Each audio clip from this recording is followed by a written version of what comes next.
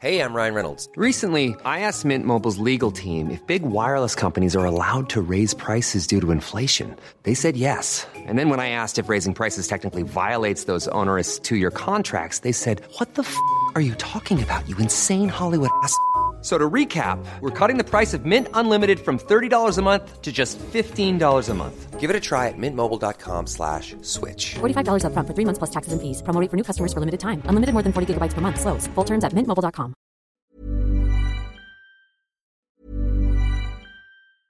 Hey, I'm Ryan Reynolds. Recently, I asked Mint Mobile's legal team if big wireless companies are allowed to raise prices due to inflation. They said yes. And then when I asked if raising prices technically violates those onerous two-year contracts, they said, "What the f*** are you talking about, you insane Hollywood ass?"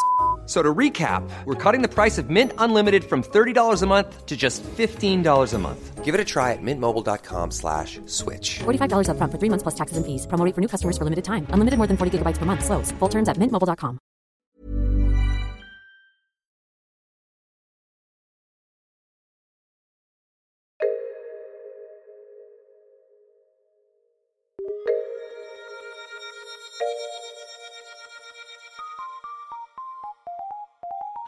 Welcome to Top Stories. I am Andy Zaltzman. For today's top story from Bugle history, we go back to September 2011 and Silvio Berlusconi making another appearance in the biggest story of the week.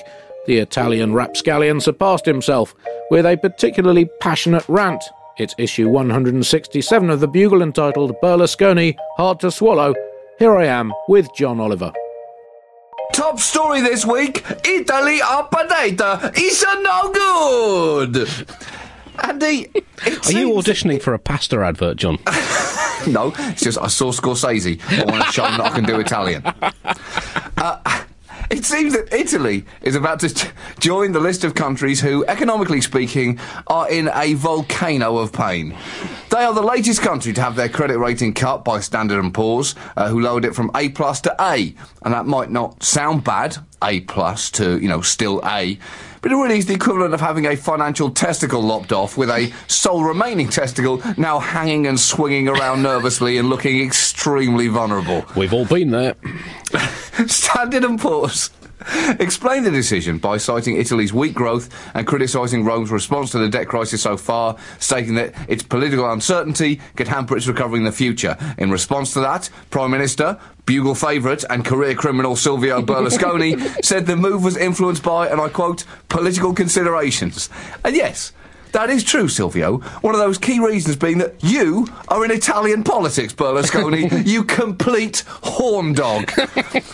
So that's right, Silvio Berlusconi, the man who puts the dick into predictable, the prick into what a prick, and the cock into absolutely anything that moves, and probably a fair few things that don't move as well. He's been rolling back the years, John. He has been doling out some absolutely vintage Berlusconi as his nation's economy has gone absolutely more tits up than the teenage girls that frequent his boudoir. He apparently has been recorded in wiretapped conversations claiming that he had 11 women queuing outside his bedroom door, but had only managed to do 8 of them. Now, that's not necessarily the kind of language that you want from your Prime Minister. I mean, we've been there, of course, in Neville Chamberlain's wilder days before the war, but only 8 out of 11. That's rare restraint on the part of Berlusconi. Of course, was born, sadly, 2,000 years too late to be vaguely acceptable. He also quipped that he spent so much time chasing tail that he was only able to be Prime Minister, quotes, in his spare time. And presumably Italy as a nation was thanking whatever gods it currently believes in for that. Just imagine the damage he could have done if he was concentrating on the job in hand, as opposed to, never mind, it's not that kind of show. Family show. It's a family show.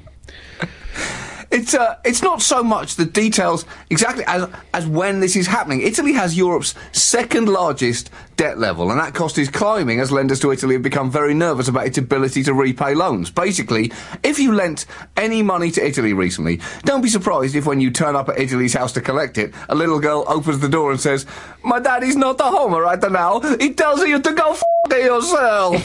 Come on, Martin, I can do it. I can do it. It'll be seamless. John's been sleeping with a horse's head on his pillow for the last 10 years, Buglers, just to get himself into character. It doesn't help that Berlusconi doesn't seem to have any real interest in solving the problem. He pushed some austerity measures through, supposedly because the European Bank forced him to, but I think it's more likely that the European Bank were forced to hire a 17-year-old girl in a miniskirt to convince him that it was worth doing instead.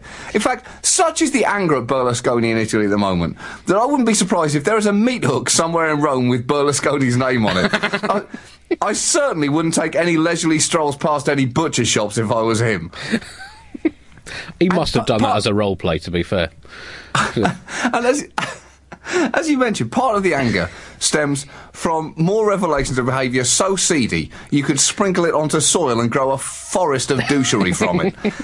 And the amazing thing is, these wiretapped conversations all come from a blackmail trial in which Berlusconi is, wait for it, the victim. I know, it doesn't sound grammatically correct, that, does it? But believe me, I've checked it out and apparently it's accurate. I wouldn't be surprised if he just automatically walked into the defendant's dock in court anyway, before being awkwardly ushered out, saying, well, I'm not on trial? Oh, shit, yeah, I forgot. Force of habit, I'm afraid. I'm sorry! Well, he is currently involved in or facing 4 different trials involving a range of offences, including abuse of office, business malpractice, bribery and underage sex. Now, you might think that's pretty much a full house, but as Berlusconi's repeatedly shown, there is plenty of room in his house, and he could always squeeze in much more than you would think looking at the floor plan. And, if there's one man who could be accused of using taxpayers' money and state-owned aircraft to fly prostitutes around from various places in the world to his penis and get away with it electorally, Berlusconi is that man, John. Yes, he's your man. Not many politicians have that. He was described in the Daily Telegraph this week as, quotes, scandal-prone, which was a rather neat way of putting it. I believe Ratcombe Mladic's lawyers used the same term in The Hague the other day. I guess it's neater than underage sex-prone or outright criminal. But anyway, I guess in the same way that Roger Federer is hitting a tennis ball prone. The problem is that the evidence in this blackmail trial, which is now part of the public record, features some pretty low-grade behaviour from the Italian scallion himself. I say scallion, Andy, because as a man he's undeniably flavourful, but too much of him leaves a rather unpleasant aftertaste. Now, and he does dress up like a spring onion every Thursday as well, in another one of his role plays. Dressed up as Mussolini in a spring onion costume hanging from a meat hook. Anyway. These tapes show a man with a lifestyle so horn-based that even Caligula would have dusted himself off and said, OK, ladies, that was fun, but seriously, I really need to get some work done now. It's a bit of a risk, don't you think, John, for Italy in these straitened economic times, to have a Prime Minister who considers a double-dip recession to be scaling back from 8 hookers a night to 2. The calls reveal the extent to which parties involving dozens of young models and escort girls were arranged for Berlusconi by his middleman, Gianpaolo Tarantini, a pimp and convicted cocaine dealer. He's the man who's been accused of blackmailing Berlusconi in exchange for his silence over the alleged prostitution ring. And do we need to keep saying alleged, Andy? I mean, is it not basically legally safe now just to call it a prostitution ring? I don't know how much doubt is really involved here anymore. Anyway, the point is, in one conversation, as you mentioned, Berlusconi bragged that he had sex with 8 women in one night. He said, last night I had a queue outside my door. There were 11 of them. I only managed to do 8 of them. I couldn't manage any more. You can't get round to all of them. And that has to be bullshit. He sounds like a 12-year-old boy coming back from summer camp saying to his friends, yeah, of course I had sex. When I was at camp, I had sex with 1,000,000 gajillion girls, all of whom were models from Canada who I'm still in regular contact with, but who you cannot find on the internet. Well, I guess unless it was, taken out of context and he said that he had 11 of them, but he only managed to do 8 of them. Maybe it was Sudoku puzzles. I mean, we don't know necessarily. That's true. That's true. He was talking in Italian, and no one really speaks that language. No, not anymore. They haven't for 2,000 years properly, anyway.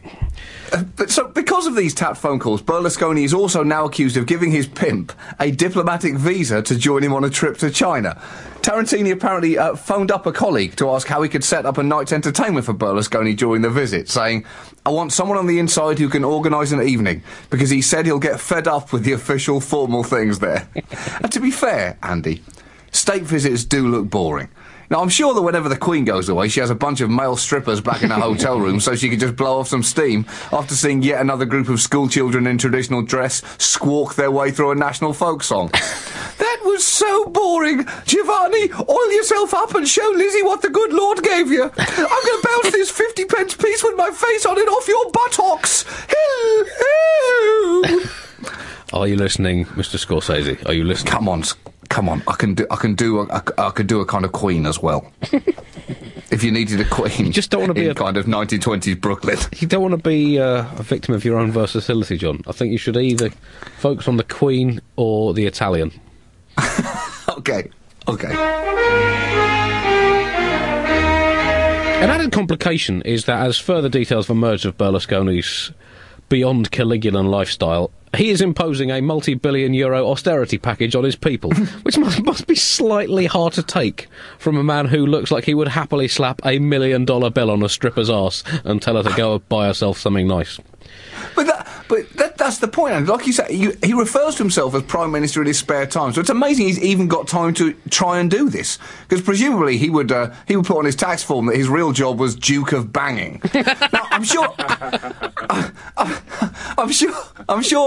that everyone's thinking, well, that must be it. That was the title of your debut Edinburgh show, wasn't it, John? It was, and it was misunderstood.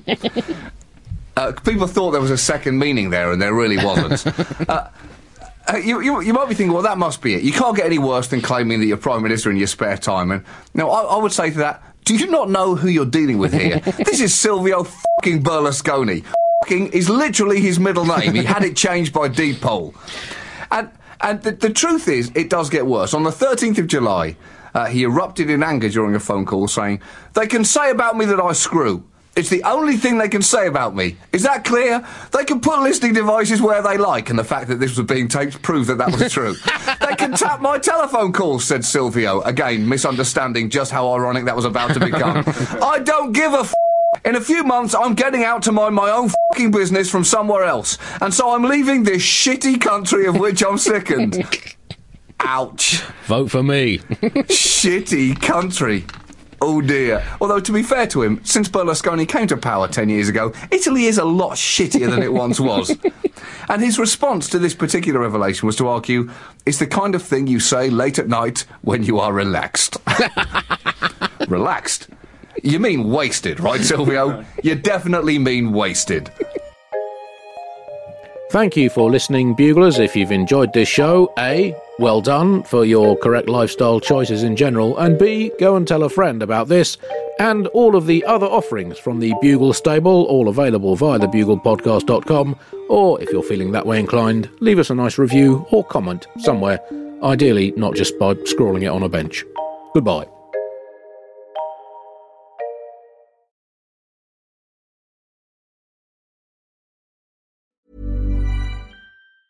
Hey, it's Danny Pellegrino from Everything Iconic.